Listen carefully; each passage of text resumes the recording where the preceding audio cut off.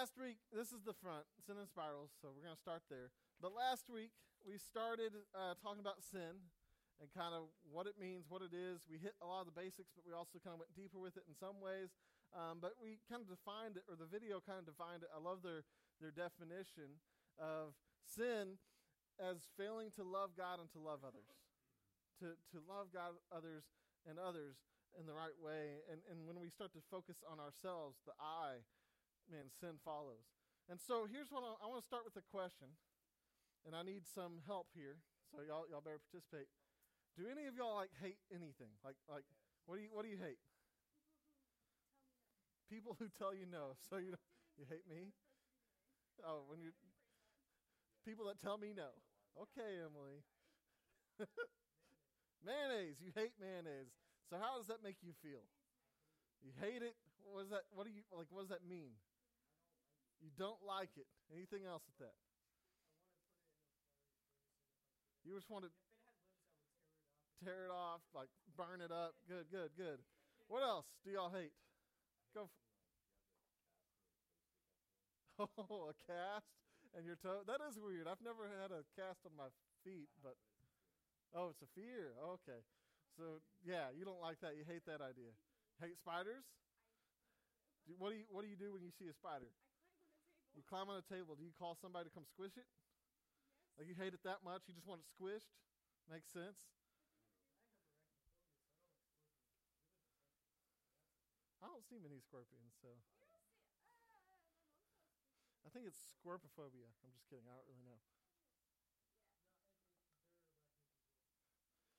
Stormy, you said you hated something? Inclement weather dismissal. Yeah, I think there's a lot of people that could. Wet hair. Anybody really love and enjoy wet socks? You want to know something? I really don't want to share this because then y'all are going to be evil. I hate birds, for one, mainly small birds. Stormy, I'm already getting cringy right now just because Stormy knows this. Every now and then she'll have a cotton ball laying in the bathroom, whatever. I hate cotton balls. There's something about when I touch it and how it feels. It just, sends ripples throughout my whole body. And I just, I hate styrofoam. I hate it. You don't like styrofoam? No, I can't. I'll put my fingers, the tip of my fingers on it. I'll get this weird sensation. I want to burn it. So we definitely have things we hate, right? Definitely have things we hate. So what does it mean? Y'all listen, bring it back in. What does it mean to hate? To not like, to be very angry at something and you don't like it. What else? What does it mean to hate something? To wish the worst on it, to wish it was gone. Yeah, you have this, you can't help but react, and usually in a striking kind of way. Anything else? What does it mean to hate?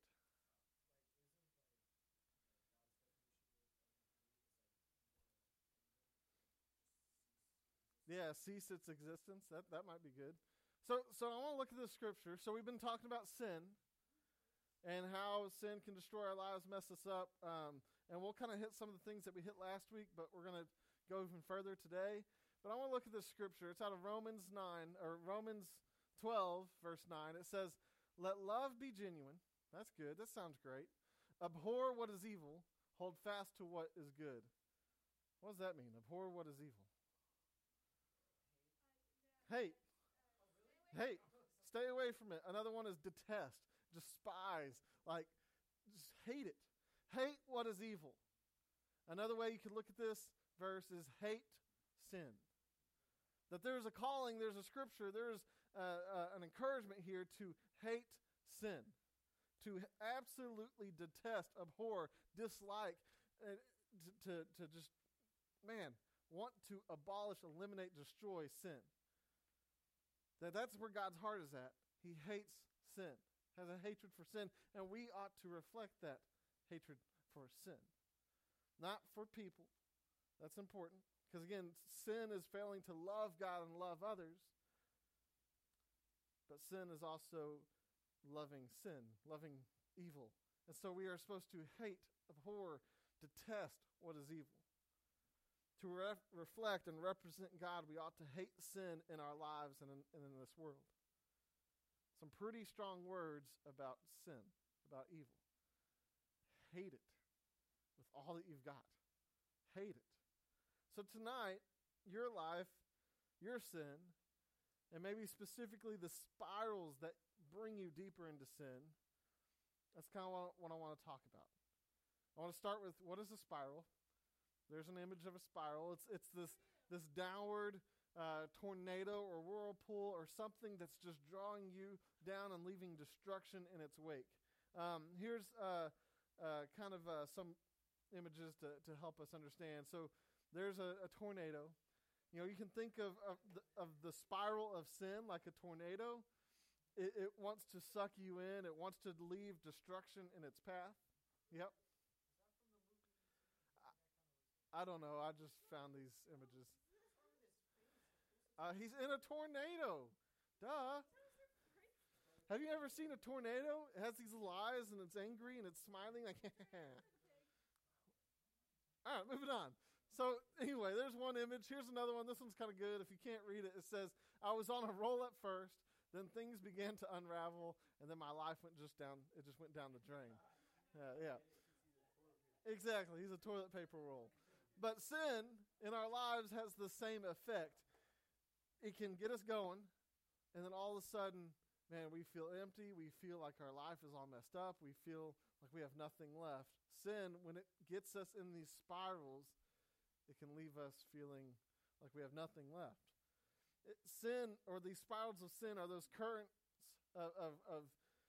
those current steps or habits that take you in circles. Another way to look at it is it takes you into the sin and the shame, and the sin and the shame, and just back and forth, until all the relationships in your life are just, man, messed up, maybe even destroyed.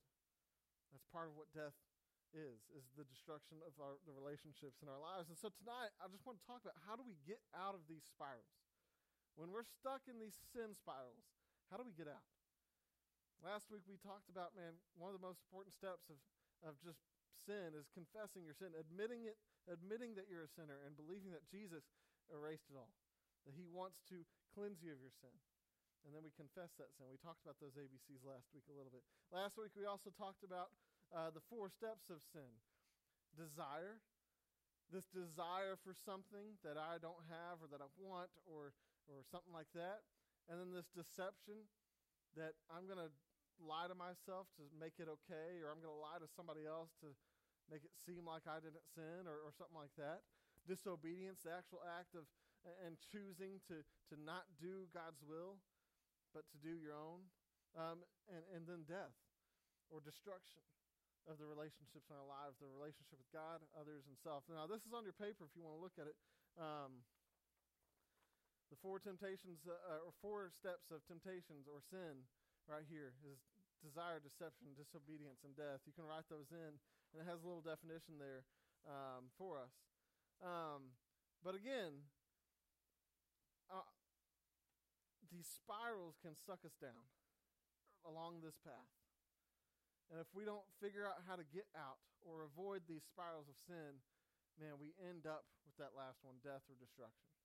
And yes, literal death is the result of sin, but I'm talking about messing up your relationships between you and God, you and others, and you and all of creation, and you and yourself. That sin wants to mess up your friendships, your family relationships, your relationship with God. It wants to mess up how you see yourself. Sin wants to mess everything up in your life. And so when we get stuck in these spirals, it starts messing things up. And so these steps, it might not be this exact pattern or 1, 2, 3, 4. Might not be like that every time, but usually all 4 of these are involved in our sins and in our spirals. And so here's what I want to do. In a second, we're going to get into a couple groups. We'll do a guys group and a girls group. And I'm going to have you dive into some scripture and identify these 4 steps in these passages. Desire, deception, disobedience, death. Where are those things in these passages? I'll give you a hint or a help. And then you can fill it in as well. So in Genesis, chapter 3, 1 through 7, y'all help me figure out where these things are at. Now the serpent was the most cunning of all the wild animals that the Lord God had made. And he said to the woman, did God really say you can't eat from any tree in the garden? The woman said to the serpent, we may eat from the fruit of the trees in the garden, but about the fruit of the tree in the middle of the garden, God said, you must not eat it or touch it, or you will die. So far, out of these 4 words, what do you see in this passage? You see the 4 things. Deception. So there's a couple ways you see deception here. Is the serpent's trying to deceive Eve. And then also, Eve is kind of twisting the words of God. God never said you couldn't touch the tree. But all of a sudden she's saying you can't touch it. So maybe she's trying to make her like twist some words here, deceive her own self. Desire, that there is something that I don't have. Disobedience, maybe already lying to yourself. That's a version of disobedience. Let's keep going. No, the serpent says, you won't die. The serpent said to the woman, in fact, God knows that when you eat of it, your eyes will be open and you will be like God, knowing good and evil. Deception. Again, Satan is trying to twist the truth here. What do you got? Yeah. So you also have the disobedience. Huh? Was. So is the question is, did she sin right here, or did she actually sin when she took the fruit? Either one. Yeah. Now there's a small chance that she didn't mean it the way it reads. But either way, we end up right here with the disobedience. It says the woman saw the tree, and it was good for food and delightful to look at. What is that? Which one of those D words is that? Desire. She saw it. It looked good. She saw the tree. She figured out what it meant in her world, according to the serpent. And she's like, man, I want that. And that it was desirable and for obtaining wisdom. So she took some of its fruit and ate it. There's the disobedience. And she also gave some to her husband. Disobedience again, because he was there. It says, who was with her? He was there the whole time, didn't say a thing. Come on. Anyway, and he ate it. Disobedience. And the eyes of them both were opened. They knew that they were naked, so they sewed fig leaves together and made coverings for themselves. What is that? Death. So we find out by reading more that literal death, the end of their life, is part of the punishment of sin, the consequence of sin. But now they're sucked into shame. They no longer feel good about themselves. They no longer feel good about what they've done, and they're sucked into the shame. Death between their relationships with God, others, and creation. So, it's your turn. You're going to look at these passages, and I'll let y'all. The girls will do Genesis 4, the guys do Genesis 6, and then both y'all can also do. Now we'll do Genesis 11, 1 to 9 together. So, girls, y'all come over with Tammy. Guys, Dave and Michael will come over to y'all. And y'all's goal is to look through these passages and figure out where desire, deception, disobedience, and death is found. All right, we all done? Ready? All right, girls, y'all start us off. Genesis 4. Can I say something Yeah. about the first one we did? Yeah. This is in Eve's defense. You said she twisted the words of God. Uh-huh. She was not there when God gave the True. commandment. True. She had to have gotten it from Adam. So it may have been Adam that told her, Yeah. don't look at it. Don't even touch it. And there's, according to kind of Jewish tradition, and this was way before Jewish tradition was a thing, but don't eat this cookie. Okay, if I'm not supposed to eat this cookie, I'm going to put it in a jar. I'm going to lock the jar. I'm going to put it up here. God never said I couldn't open the jar, but I put that barrier, that boundary to help keep me from, and that could have been the issue with them, is they said, okay, if we're not allowed to eat that, let's don't touch it either.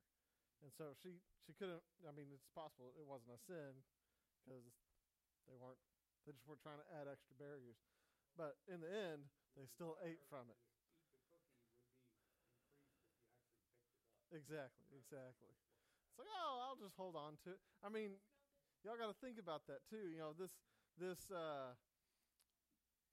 These words usually, and again, they can be switched. Deception can come first, stuff like that. But they usually flow. It's like, I want something now. Okay, now I'm going to try to find a loophole around the rule here. And then you take that step, and it's gone. It's too late. So let's kind of look at the scriptures. Genesis 4, what is the story about? And then kind of where do you see these words? Emily, you start us off. What is the story about?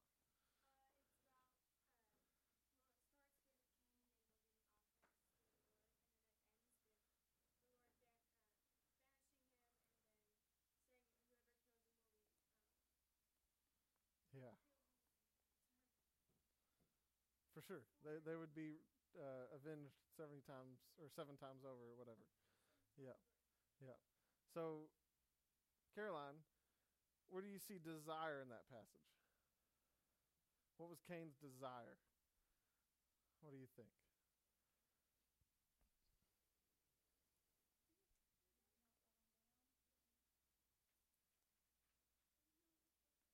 Oh, you're good.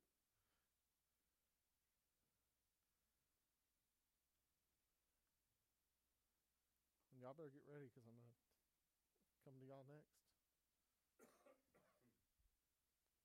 You two on the phone talking about old people.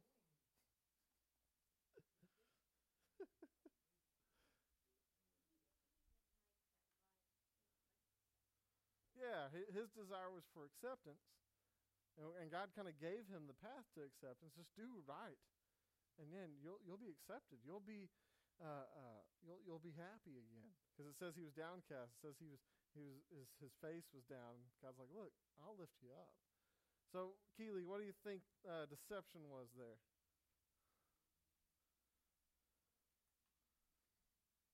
Disobedience. You're going to do disobedience. So, what do you think deception is, Keely?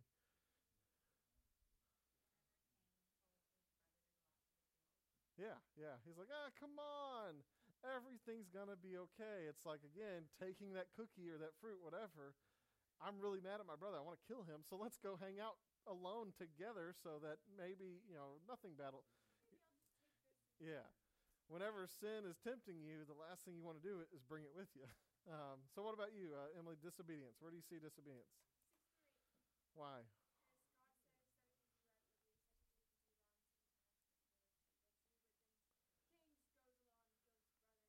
Yeah, he flat out kills. He ignores God and kills his brother. And where do you all see death? I think, Emily, you mentioned this at the very beginning. The end. How does the story end up? How does death wrap into that?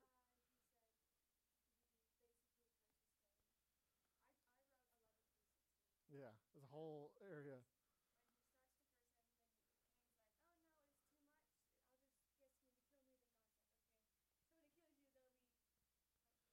Yeah, Cain's life was further messed up. It was ruined.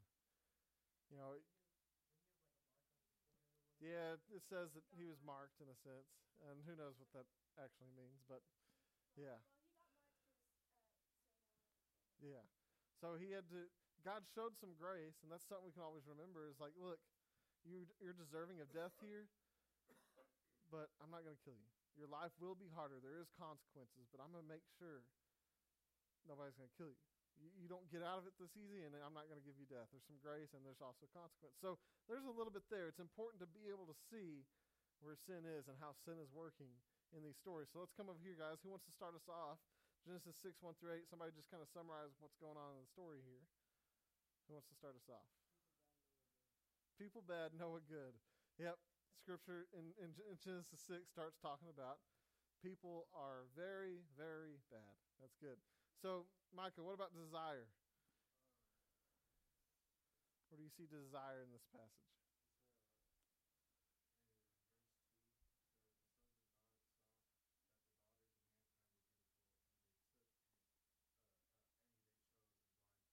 Yeah. So you have this lust issue now. That they see people that they like that look pretty or whatever, and I'm going to cross whatever lines to have what I want now. So there's some desire. What's the deception? Cade, what do you think on deception? Yeah, that's a hard one. Because it's not just listed like it is in some of the other passages.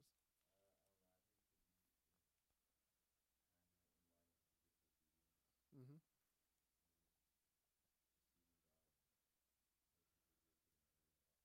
For sure. Yeah, they saw what they wanted, and they convinced themselves it was okay. They deceived themselves. I heard somebody ask a question, what does that mean to deceive? It means to drag somebody else away from the truth. When you deceive a friend, it means you're trying to trick them out of what is true, or trick them out of what is good. When Satan, or when we deceive ourselves, it means we're lying to ourselves in order to convince ourselves that what is bad is good and what is good is bad. We try to switch things around. So that's important.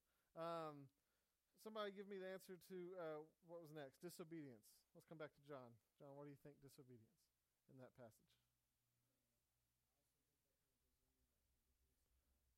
The wickedness of God? Or the wickedness of them towards God? Yeah, that makes more sense. The wickedness of God. There is none. Surprise. No. They disobeyed. They were not loving God and not loving people the way they were created to. And death, what happens in this story? What is Noah's story all about? The flood. And we've talked about this just a little bit before, there's a decreation event, an event of catastrophe, of chaos. God in this world, he holds back the chaos. He created, it says in Genesis 1 that the world was formless and empty. So this chaotic movement. And God came in, separated the chaos, filled the empty, and created order.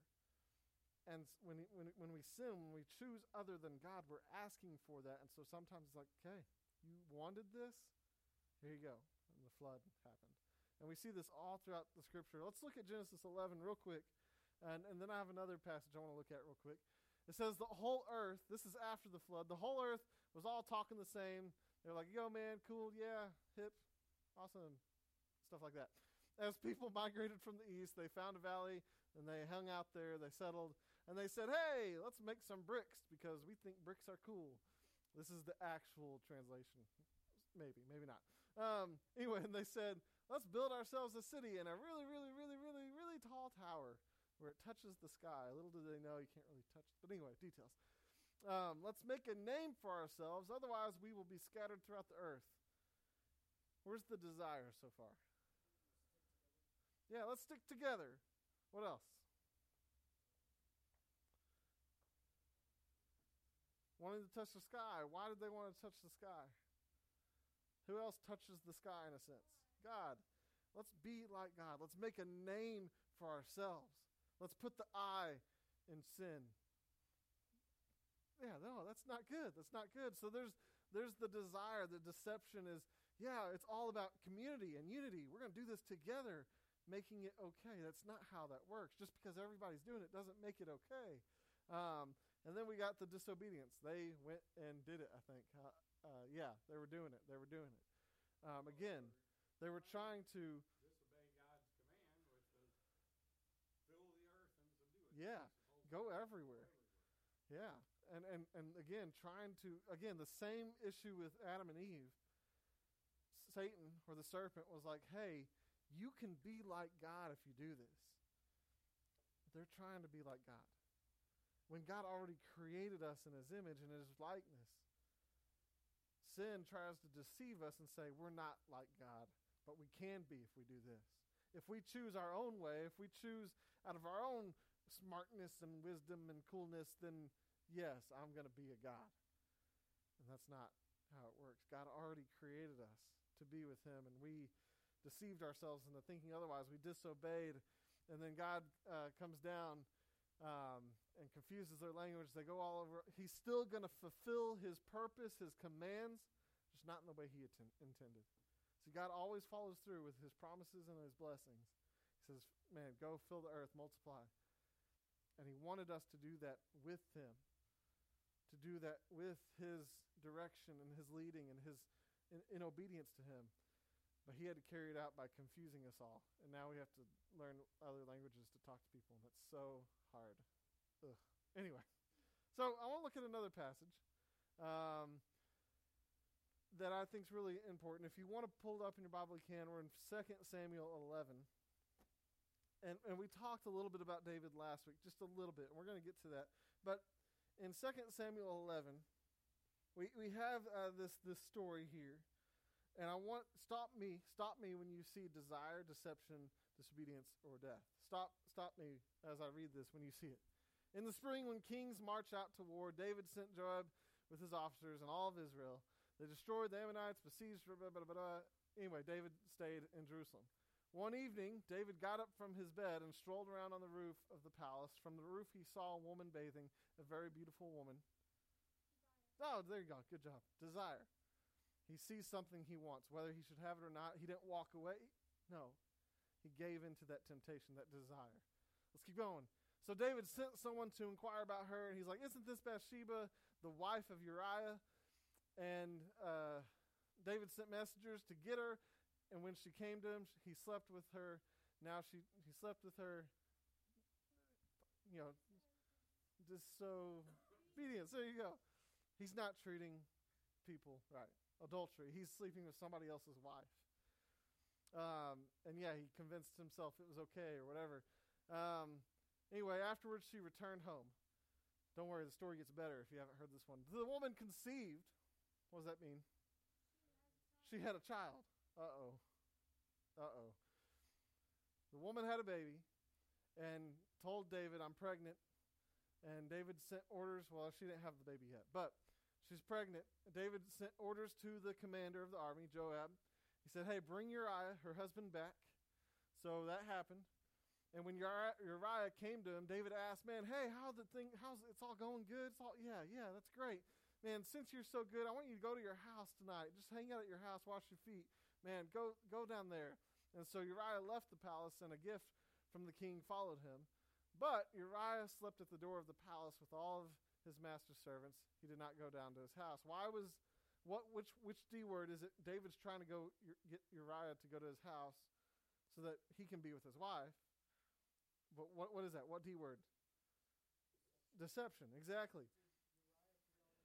No. You'll see.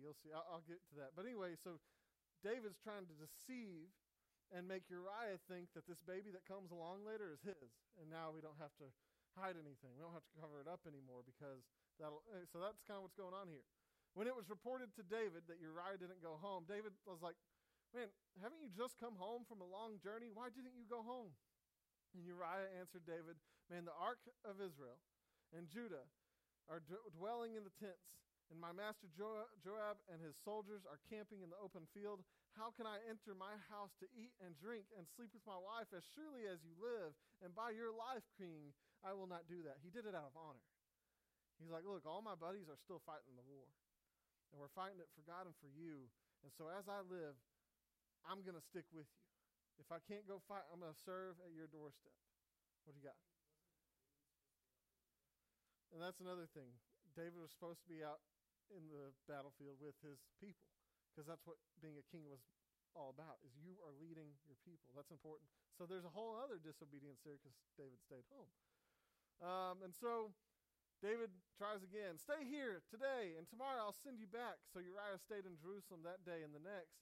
And David invited Uriah to eat and drink with him. And David got him drunk, and he went out in the evening to lie down on his cot with his master's servants. But again, he did not go home. So again, David is disobedient. He's causing somebody else to stumble, get drunk. But he's also, again, trying to deceive and say, hey, go home. Be with your wife. And we're going to pretend that baby's y'all's, not mine and hers. So again, deception, disobedience, all these bad things. The next morning, David wrote a letter to Joab. It wasn't working. So David wrote this letter, and he sent it with Uriah. In the letter, he said, hey, put Uriah on the front of the fiercest fighting. Put him right in the middle of the battle. And then withdraw from him so that he is struck down and dies. I think you're hitting all the D words all of a sudden. David's doing some really bad things. And when Joab was besieging the city, he put Uriah in the place where he knew the best enemy soldiers were. The men of the city came out and attacked Joab, and some of the other men from David's soldiers fell in battle, and Uriah the Hittite also died.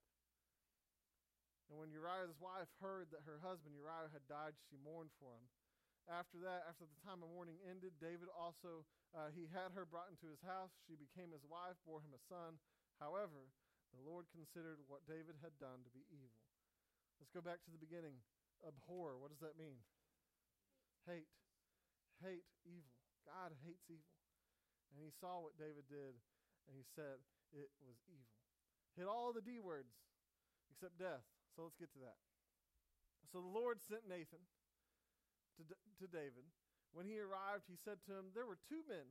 Nathan starts telling David a story. There were two men in a certain city, one rich and the other poor. The rich man had very large flocks and herds, but the poor man had nothing except one small ewe lamb, one little lamb that he had bought. And he raised her, and she grew up with him and with his children. And from his meager food she would eat, and from his cup she would drink, and in his arms she would sleep. She was like a daughter to this guy. Now a traveler came to the rich man, but the rich man could not bring himself to take one of his own sheep or cattle to prepare for the traveler who had come to him to eat. Instead, he took the poor man's lamb and prepared it for his guest. And David was infuriated with the man and said to Nathan, as the Lord lives, the man who did this deserves to die. Because he has done this thing and shown no pity, he must pay 4 lambs for that lamb. And Nathan replied to David, you are that man. You are the one that betrayed. You are the one that stole. You are the one that had desire and couldn't quench your own desire, that deceived to get your own way and disobeyed. See, I anointed you as king over Israel. I rescued you from Saul. I gave you your master's house to you and your master's wives into your arm, and I gave you the house of Israel and Judah. And if that was not enough, I would have given you more. Why then have you despised the Lord's command by doing what I consider evil? You struck down Uriah the Hittite with the sword and took his wife as your own. You murdered him with the Amorite sword. Now, therefore, the sword will never leave your house because you are despised. You despised me and took the wife of Uriah the Hittite to be your own wife. All the mess. That's a spiral. He could have walked out, saw the pretty girl, turned around, says, that's not good. God doesn't want me to do that. I walked away. He could have asked about her, like, hey, who is this person? Oh, she's married. Okay, that's a no-no. Can't do that. Oh, I brought her over. Let me just give her a gift and let her go. So many times he could have gotten out of that spiral. He could have confessed, Uriah, I've done something wrong. And now you get to choose how this is going to work out from here. He could have confessed to God. Nathan could have walked in and be like, hey, man, I need to tell you a story about a bad dude. Before you do that, I need to confess. So many times, spirals, man, they'll just keep going. When you give into sin, when you give into desire, when you give into deception, and you disobey, don't think it's over. No, we got to get out of these spirals. Out of these spirals. All right, real quick. Afterward, David wrote the book of Psalms, and last week we read a little bit of Psalm 51, and in this passage, he writes some really powerful things. Create in me a new heart, renew a steadfast spirit within me. Do not banish me from your presence or take your Holy Spirit from me. And then he wrote this, restore to me the joy of your salvation and sustain me with a willing spirit. The joy of your salvation. See, God wants to redeem us, restore us, rejuvenate us. Man, bring us back into right relationship with him, others, and all creation. He wants to restore things in our lives. And when we allow that to happen, joy occurs. The joy of his salvation for us. He's always cheering us on, encouraging us. He wants to give us everything that we need in order to live in right relationship with him, to love God, to love others. He wants us to do that, and the result of all that is joy. It's joy. And so on your page, on this side, how not to get stuck in these spirals. The top thing is start by returning to the joy of the Lord. Because he sees us. He knows everything about us. He knows when we mess up. He knows when we're stuck in spirals. He wants to restore us. He wants to help fix the problem. And he's rejoicing over us in that. And so that's step number one. That's kind of the big takeaway for tonight is, man, run to the joy that comes from his restoration, the salvation that he gives. Run to Jesus and allow that joy of just being with Jesus to restore you, to correct you, to bring you out of those spirals. And then I have some other things let's run through real quick. How do we get out of spirals before they bring you down? How do we get out? These are the words here. How do we get out of the spirals before they bring us down? We got to admit that we have a problem. We got to admit that we sin. We got to admit that sometimes we get stuck and sucked into these spirals of sin and shame, sin and shame, sin and shame. We have to admit. And there's verses there and a quote there that just kind of helps paint a picture, but that's admit. The next one is accept. We have to accept for forgiveness. If we reject God's forgiveness, we never get to be restored. We never get to receive that joy. We have to accept forgiveness. We can't stay trapped. We have to live in His light.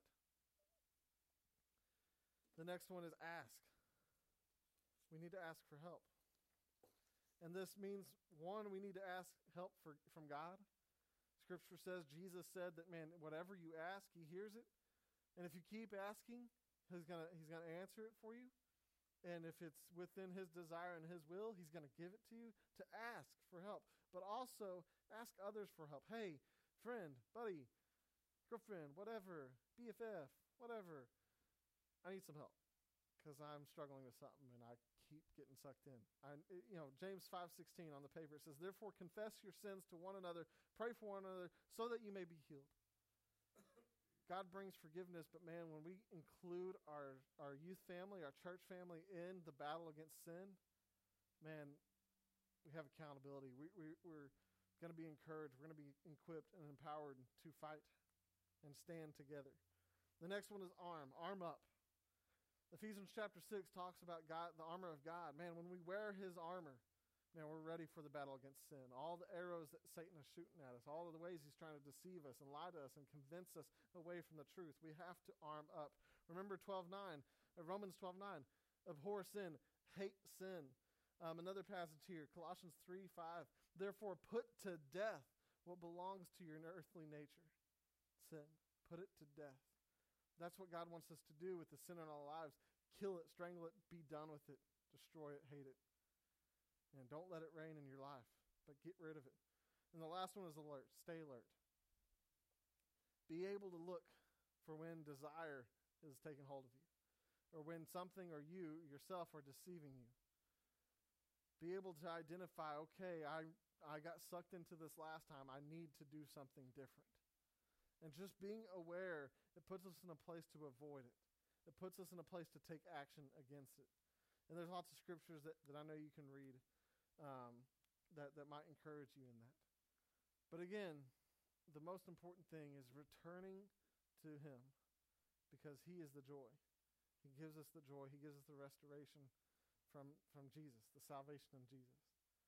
So when you're getting sucked into these spirals, and when you see stories in Scripture of people getting sucked into these sins and these spirals, man, identify how they could have gotten out.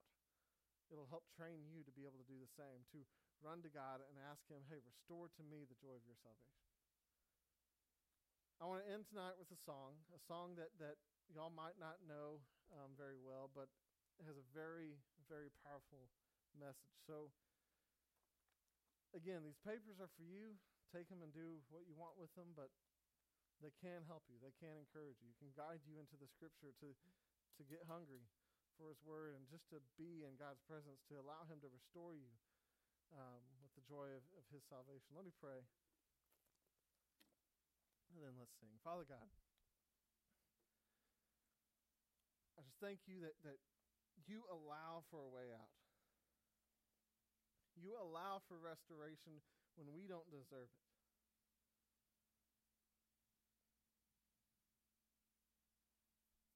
If only we just run to you and ask for your help. God, we see story after story of this spiral of desire, deception, disobedience, and death, and just over and over again.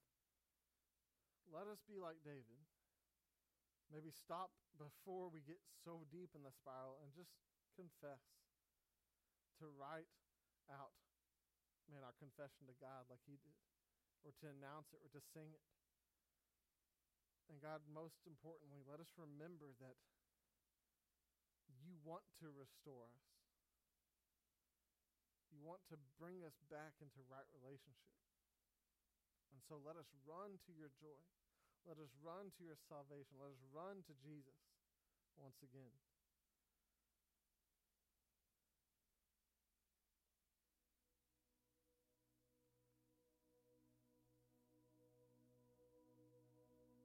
God, you are so good.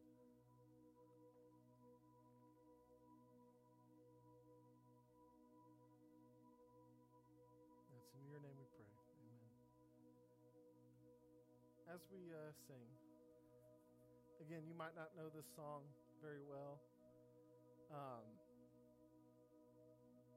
but think about the words. Think about what it means for you, for where you're at tonight, where you stand with sin, where you stand with spirals, and find restoration.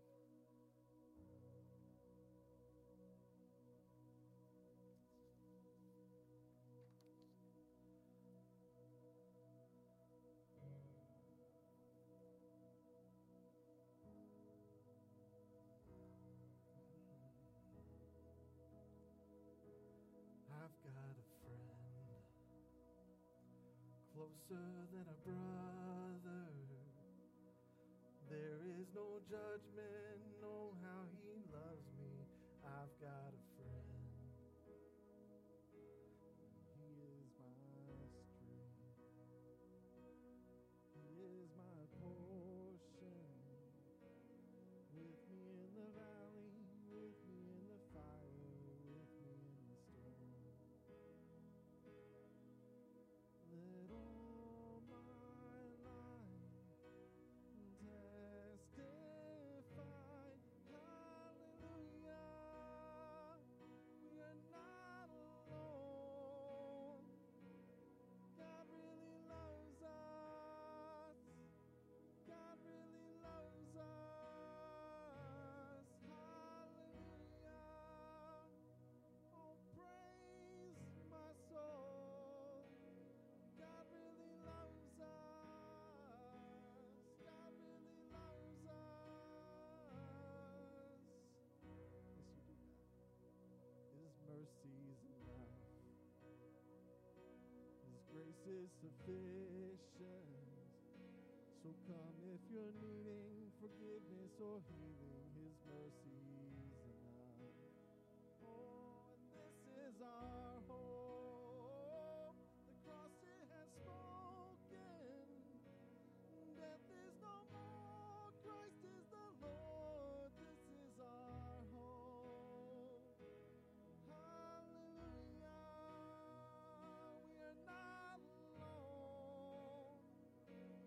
God really loves us. God really loves us. Hallelujah. Oh, praise my soul. God really loves us. God really loves us. Guys, God, may we come to you. Just people that are in need of your love, in need of your healing, in need of your forgiveness and all your goodness.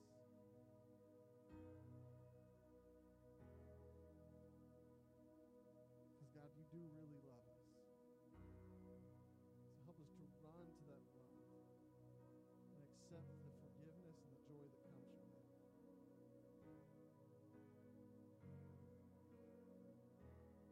So God, we just thank you for your love. And it's in your name that we pray. Amen. If you need to go, you can go.